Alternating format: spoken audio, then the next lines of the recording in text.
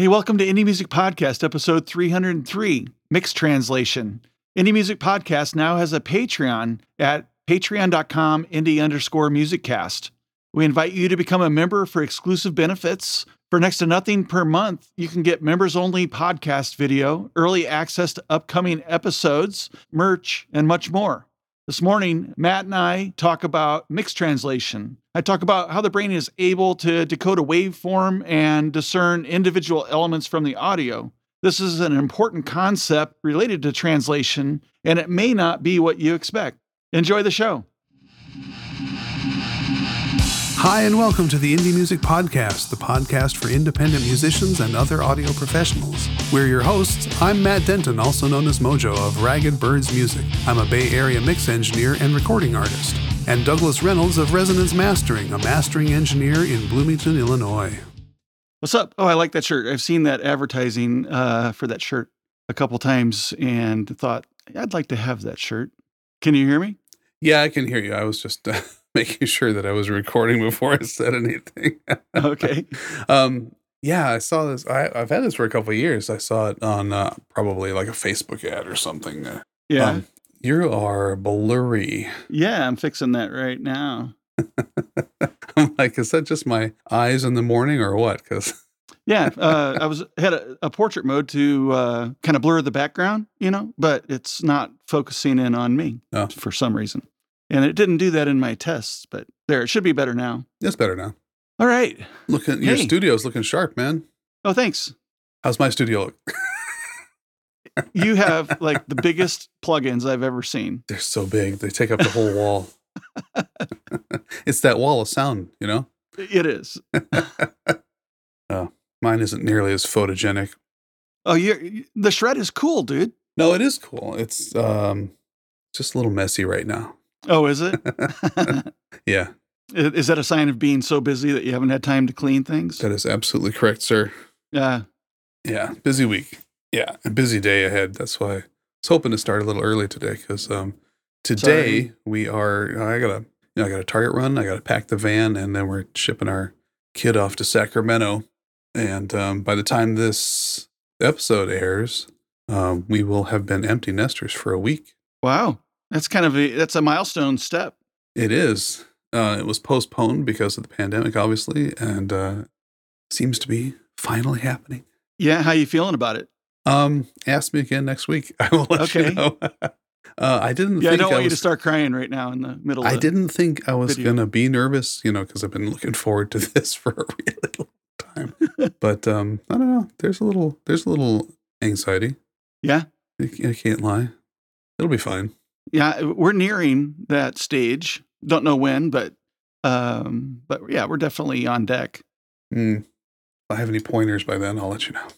So I see that you're clipping. Am I? Yeah, your shirt says you are. Oh, my shirt says I'm clipping. Well, I'm still keeping it between the threes. It's important to keep it between the threes. That's the old school VU meter. Yeah. Okay. Oh, so it's analog. It's analog. It's an analog meter. All right. Yeah. So you want to push that because you get more character out of it. Exactly. You get more. And saturation. I've always thought you're kind of a character. I am so kind of push that, man. Got to push that character. Yeah, keeping it between the threes allows you to have good signal to noise ratio in the analog world. I see. Yeah. In the digital world, your signal is generally so clean that it doesn't matter that much. But yeah, I like that. I use I think I've said before, I use on all of my tracks, I use a saturation plugin. I don't actually have the saturation engaged really, but it has a really nice VU meter, and I use that to level match all my tracks before I start mixing. Yeah. And that's the rule of thumb that I use. I keep it between the threes for okay. when I do that. Basically, I like it kissing zero, but if it peaks over a little bit, that's fine. So we are going to talk about a topic of interest because you said, hey, what's the topic this week? And so if you ask me, then you're going to get a mastering topic. So that's just the way it goes, and I did notice that. Yes. Yeah. And so we are going to talk about getting your mixes to translate. And what that means is when you are, and this isn't specific to mastering, you can approach it, this mindset in the mix stage as well. And you should. I think you should. And But I think I'm going to maybe, I don't know, I could piss some people off here today. Uh-oh. It's Let's do it. Let's be controversial. Because I'm going to say that the acoustics in your studio really don't matter as far as mixed translation. Okay. Well, I know why you say that, but please elaborate. Okay. Well, let's imagine for a moment. Let's think about what actually happens. So you've got a wave, basically an audio wave traveling through the air. It goes into your ears, right? Yep. And Matt's doing the wave thing. I forget not everybody's watching now. And then if a stereo, you've got two waves, right? And the two wave thing. So what's happening inside your head, your brain is actually translating what the eardrums are responding to, which is really incredible if you think about it, because you're able to discern in your head that in that waveform, which is a single waveform of information, of audio information, that there's a bass, that there's drums, that there's a guitar, there's vocals. You're able to separate all these things out inside your head and hear them individually from a single waveform. So your brain is actually like decoding that audio information on the fly immediately to us, in real time. Yeah, I never really thought of it that way, but that is impressive. Yeah, so that's really cool. So imagine, if you will, that you are in a untreated room, and let's say just recording some. You got a single mic, you're an acoustic guitar, let's say, and you're in a room with nothing in it other than the chair you're sitting on and your guitar and a microphone.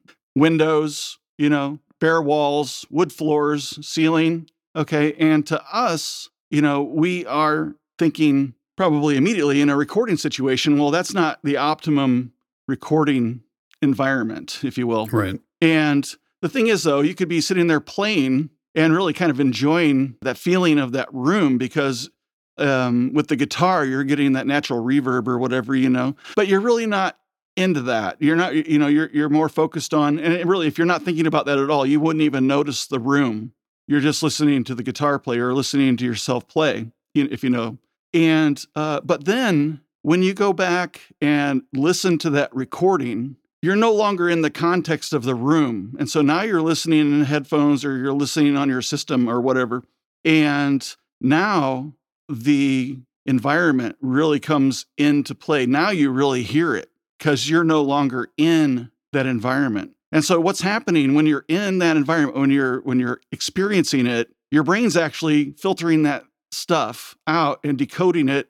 So you're just hearing what you wanted to select to hear. You're listening to the guitar, okay, in the room, and the brain isn't focusing on the environment, the reverberation, and things that you're getting in that room itself. But when you're not in the room anymore and you're focusing on that recording, you are very much aware of the room in that recording because you're no longer in the middle of it. You're in a different room listening to it. You're in your headphones listening to it. Okay. So you're really focused in on all the material there, which now your brain is very aware of that room environment characteristic. Okay. So that being said, we have the ability to put ourselves into a context that doesn't require the room to be treated in order for us to decode and listen to and analyze audio information. We can prove that by doing that experiment, and going, all right. So with that said, your room acoustics doesn't necessarily matter. Okay.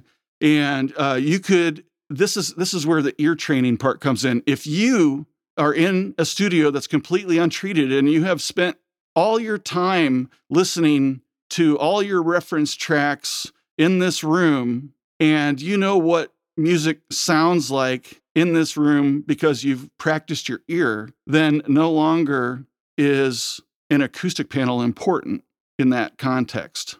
Yeah, I wondered if that was where you were going with this, with the reference tracks and yeah, the fact that your room treatment doesn't matter if you know what music sounds like in your room. Right. And so that's a matter of really becoming intimate with your listening environment. Now, then, so I'll back up. And because I think room treatment is important because your brain has to work harder you have to train longer, to get Right. used to your room. And, and there's a lot more work involved in being able to isolate the stuff that you're interested in. And so that's a long time of practice and a lot of different reference tracks and getting to a point of intimacy with your room that you're at that. So you can do a lot of that work ahead of time and take that strain off of your brain by working on your room acoustics so that your brain doesn't have to decode that information out of all the room ambience. Okay. So there's kind of a couple camps there, there's a camp of throwing all your money into room acoustics, and there's a camp of don't even worry about it, just practice. And I think that somewhere in the middle is a good place to be, and to do what you can, the best that you can afford, right, in your acoustics. Do something, anything is better than nothing. And this kind of segues into translation in that everybody has a different environment, okay? Mm-hmm. And everybody's brains process things in a different way. So the way that you hear something isn't, in the way that I hear something is going to be different, inherently different, because of different environments, different speakers, different abilities to reproduce different frequency ranges and things like that. So what is translation? Translation is knowing that some music sounds good because you've practiced in your environment. And it really doesn't matter if you go out and listen in the car or on other types of devices or environments, because when you are practiced to the point of reference tracks and things like that, and know that something sounds good in your environment based on other professional recordings sounding good in your environment, then your material is going to sound good in other environments. And ideally, yes, that's correct. And so, there's obviously some rules of thumb, but 20 to 30 to 40 hertz material, information isn't going to translate ever right on some systems, on a Bluetooth speaker and things like that. That's not the concern. The concern is that 20, 30, 40 hertz information isn't so powerful that when it's on a system that can reproduce it, that it's not overdone. Right. So you got to be able to hear that in your own room. Or if not hear it, at least be able to be aware of it through metering, proper metering and be able to see it, use the tools that you have. And oftentimes it's a matter of feeling it, when we're talking about frequencies down that low. And so pay attention to what you're feeling as well. But so I guess my mindset's kind of changed, because if you look back like maybe a year or two of discussions that are similar in topic that we've had, I used to be much more of a proponent of the car test and the listening on different devices and things like that. To be honest with you, I haven't done that in a year now. And I still think that's important for most people. I think that you have a somewhat unique situation in that your room is pretty expertly treated at this point. You've measured it many, many times, and you pretty much listen either in your room on your known quantity speakers very consistently, or you listen upstairs on your hi-fi pretty consistently. So you don't have, and you know your environment and your music so well. I think that a lot of people who are not as experienced, not as attuned, will need to help. It's the training part. You've done the training. I think a lot of people are still in the process of the training, and they have to figure out, okay, how does this translate onto my Bluetooth speaker? How does this, what adjustments do I need to make in order for this to sound good on headphones and in my car? And you're right. That is taking the environment as the training, as opposed to taking reference tracks. I think a lot of people don't use reference tracks well or often enough or appropriately. And if you use reference tracks properly, meaning you take something that's been expertly mixed and mastered that sounds good to you, and making sure that your music sonically relatively matches that and translates as well, that also takes practice. And that's attuning your music to a known quantity benchmark music, as opposed to knowing your environment and your room or your headphones or your car or all of the above. It's a different type of ear training. I think both are kind of important, but I mean, I see what you mean about if you know what your music's or you know what good music is supposed to sound like in your room, regardless of your room. And I think that also applies to headphones. If you know what good music sounds like in your headphones, you should be able to get music to match and translate anywhere just by virtue of knowing your monitoring, knowing your references as well as you can. And that does take time. It does take practice. And it's not going to be a month. It's going to be maybe a couple of years. Right. And you do music, all the time. People who do this occasionally, they're going to want to avail themselves of reference tracks, and they're going to want to go listen in the car. The thing about, and once again, your car is going to sound different from another car, just like your room is going to sound different from another room. I can have something sound good in one car and terrible in another car. Not every car has a good stereo system, and that's just something you got to. Yeah, the thing is, I think there's an expectation that what you hear in the mastering studio is going to be what you hear in the car, or what you hear on the Bluetooth speaker or whatever, and that's so much false information right there. What you hear on the Bluetooth speaker is what that Bluetooth speaker is capable of reproducing of what came from the mastering studio. Right. And so depending on, that equipment and where it's being played in, and lots of other factors, like background noise and wind noise and, whatever, if you're driving, right. So your actual attention to listening. Are you listening actively or passively? True. Is your what's your what work is your brain actually doing in listening to the music? So I guess the point is that you honestly don't have to throw money at this, okay? And I think that you can definitely work with the room that you have if you're willing to put in the time to listen in your room. And I don't know. I post music I'm listening to all the time. And because every morning I have a listening session, I listen to music. And I do that, one, because I enjoy listening to music. And I do enjoy listening to music as an active experience where that's what I'm focused on. Right. And it's not a background. And so I spend, at least an hour, it's like practicing your guitar or your drums. I spend an hour in listening. I think it's very important that you always are listening and, and paying attention to what you're hearing, because that's part of the practice part.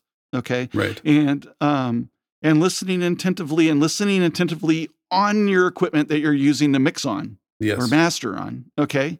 And then listen on other places and listen for the differences, listen to the same things, listen to those reference tracks in lots of different places. What do you hear? I am into vinyl and I hear things on vinyl that I never really noticed on digital before. Oh. And there's differences. And one of those things was because I added a subwoofer to my hi-fi system. Okay. And I never had listened to vinyl with a subwoofer before. And I've had good speakers that reproduced it pretty low, but I didn't have speakers that reproduced down to 30 or so for hi-fi. And that information is on the vinyl. And, and so listening to reference tracks on vinyl that where I was like, wow, I never heard that in that Pink Floyd album before or whatever, and that's an interesting experience because that's an environmental experience. That's a translation experience. That information wasn't translating off that medium before because my equipment wasn't reproducing it. Thus, I wasn't hearing it. Well, let's talk about that for a second, because, when vinyl was first very popular, like in the 70s, there weren't subwoofers. There were just basically, stereo was still relatively new in the 70s, and you were lucky Well, there was Sherwin Vega 15-inch. Sure, but you were lucky to have a decent, a pair of Panasonic, Yamaha, or Klipsch or something speakers that sounded nice. And you'd have a 12-inch woofer in those things, man, and they would have a woofer and a mid-range and a tweeter. And you'd have them, either, somewhere on one wall. Basically, there was no surround sound. There was no subwoofers. And the big deal about mastering back then was making sure that whatever the mix was going to be properly able to be cut into lacquer to make the vinyl in the first place. And if there was too much bass information, it would make the needle jump out of the grooves and it would just not be tenable. So Yeah. part of the mastering, I mean, part of the whole point of mastering back then was to make sure that it could be, physically cut into lacquer to make a vinyl record. But to kind of find out now that there's information that wasn't translating in the hi-fi speakers, but comes out in a subwoofer, I just find that fascinating. Yeah. Yeah, I did too. I think that's really interesting because these are songs that I have listened to thousands of times over the years, Mm-hmm. And then to get something new out of a song that I consider to be a reference track, and then, I thought that was really cool. Now, That's very cool. it's kind of hard because there's been digital remasters, and so you're actually listening to something different. It's not the same reference track, Yeah. So those are different. So if you listen to the same song that's digitally mastered versus originally recorded and cut, onto vinyl, then those are different.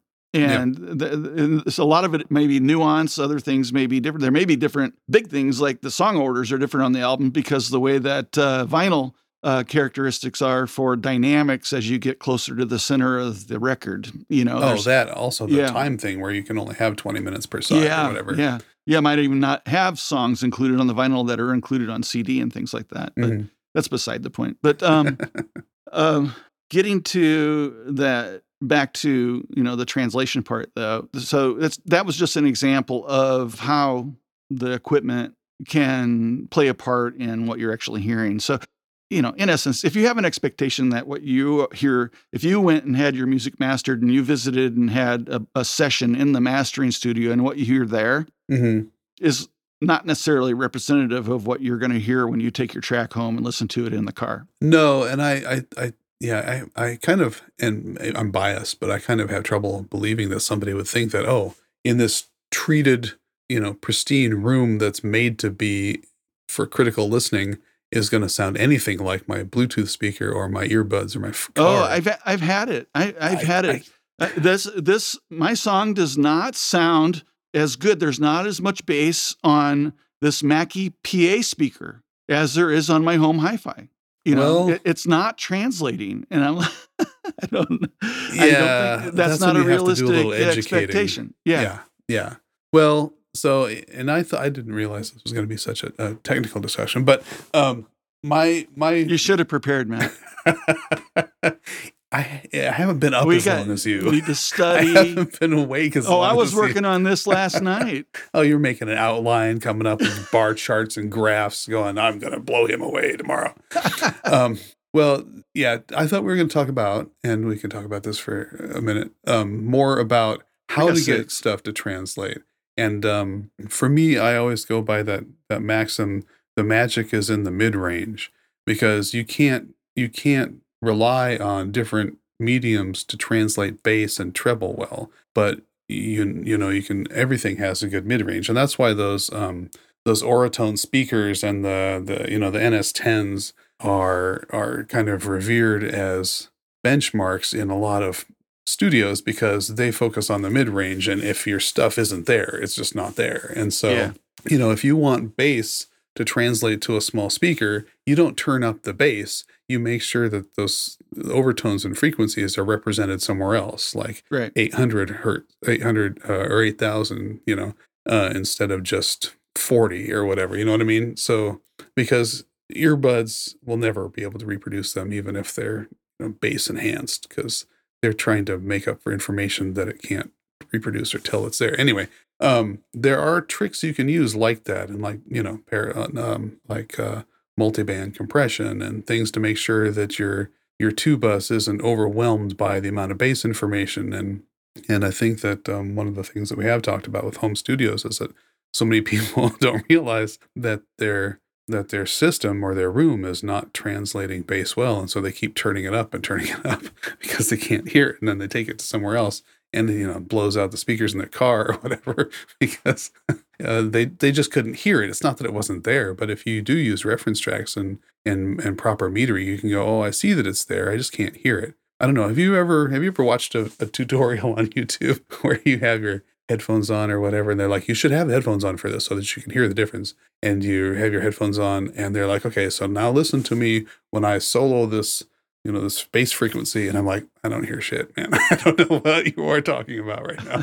That sounds exactly the same. Because my headphones, it sounds exactly the same. It sounds like nothing. Yeah. Because my headphones are not reproducing whatever you're playing right now. Or it is reproducing, but it's so faint, or you're not used to listening to it. You're not used to, your brain is not used to selecting that frequency out and paying attention to it. It's funny when you said that. I really hadn't thought about taking a waveform, because we see waveforms so often that it's almost like reading a book. But to think about how the brain decodes all of that information in real time, you can go, oh yeah, I can hear every single instrument and know what they're doing. It wasn't until I started playing bass and started like listening to songs and figuring out the bass lines of songs that I'd already heard.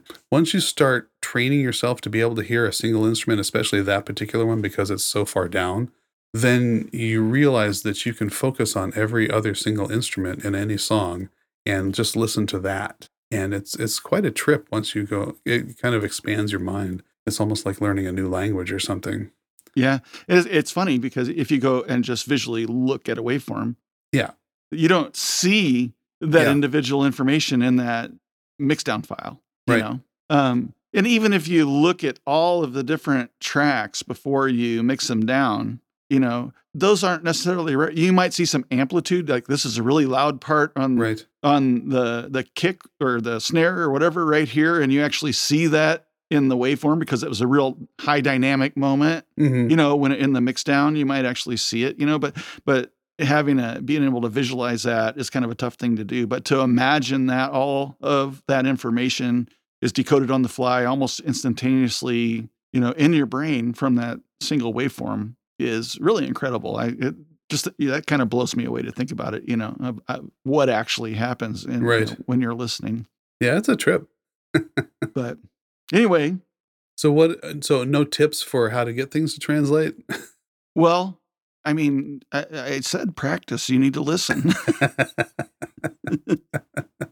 I mean, the main thing is that when you are, in mastering, and what you alluded to in the mid-range is really, or what you mentioned in the mid-range is really alluding to a larger topic of balance. Okay.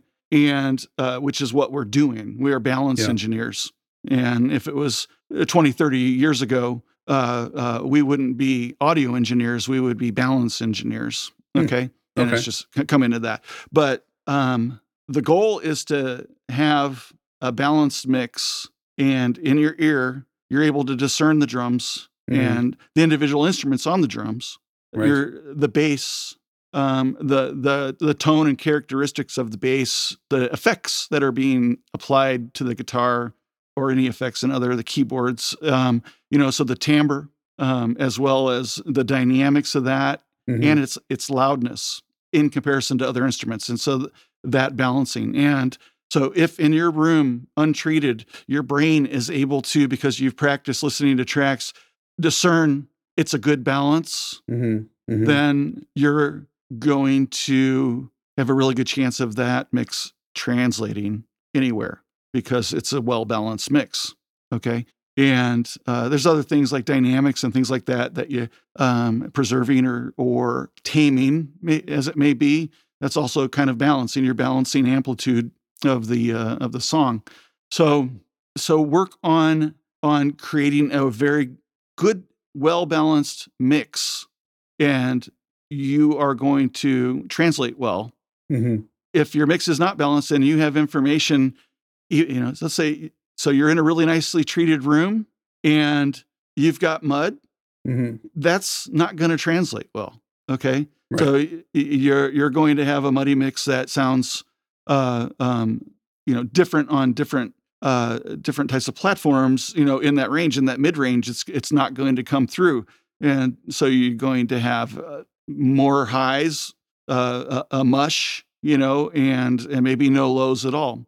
So you can't really even think about having a good translation if you don't have a good balance mix. So start there. Agree. I would really like to hear from our listeners what challenges they have with getting a balanced mix in their environment. what challenges they have getting, mixes and masters to translate across different speakers and environments. I'd be curious, do you focus more on getting your environment right and practicing in your environment, or do you focus more on having your music tuned to reference tracks and what works better for you? That would be an interesting conversation to have. I think so too. I would very much like to join in that conversation. And I not just to argue either. I'm curious. I'm certain that there's going to, if that conversation were to be had, that there would be differing opinions. Right. Which is cool. And, I'd like to hear those too. And what works for somebody won't work for somebody else, but they could both make it work in their own way. I'm really fascinated by the idea that different people come up with different solutions to the same kind of problem. Yeah. But, and I think in the essence of it is it doesn't matter. You don't have to throw money into this thing. You just have to have and develop a skill. Right. Time is money. So you're either throwing time at it or money at it. Yeah. So yeah, exactly. So if you put the time into it, you can, you could mix in a concrete room, You could. But why? Why would you want? Why would you do that? Put up a blanket. Come on. Yeah. But I think the human brain is capable of getting to that point, Sure. Of learning and development to be able to do that if you wanted, but. Yeah, I think some of this comes just from knowing that your brain spends most of its time filtering information rather than finding information, like the way you like hearing your name in a crowded, noisy room. That's how you know that your brain is paying attention to everything all the time, and most of its work is done filtering out stuff, not finding. Stuff. Yeah. Think about having a conversation in a loud restaurant with the person that's sitting across the table to you. Mm-hmm. That takes energy. That takes work. That takes focus. You may not even be able to look away because you're using your eyes to help you translate what you're hearing. Right. Anybody who's been driving and doesn't know where they are and turns down the radio so they can see better understands that concept. Yeah. That's funny. So I guess that's a pretty good place to end. I think so. Good. Well, thanks everybody for listening. Thanks for tuning in. I hope you're enjoying season 3. Whether you're watching on YouTube or wherever, or listening on your Bluetooth speaker. Yeah. I hope we're translating well. Yeah. Thank you, Matt, for allowing me to dominate the conversation today. So, again. As your topic, you can go with that. Yeah. Whoever chooses the topic has the most editing in post. All right. Well, listeners, hey, thank you very much. Enjoy your week. And we look forward to hearing from you on social and in comments and having a conversation. Yeah, let's have a discussion. Yep. So cheers, everybody. Cheers. Have a great week. Bye. Bye. Well, that wraps up another episode of the Indie Music Podcast. Please like and subscribe, share with your friends, or just leave us a review on iTunes if you like what you've heard. Find our social links and episode guide at indiemusiccast.com. Until next time, keep creating.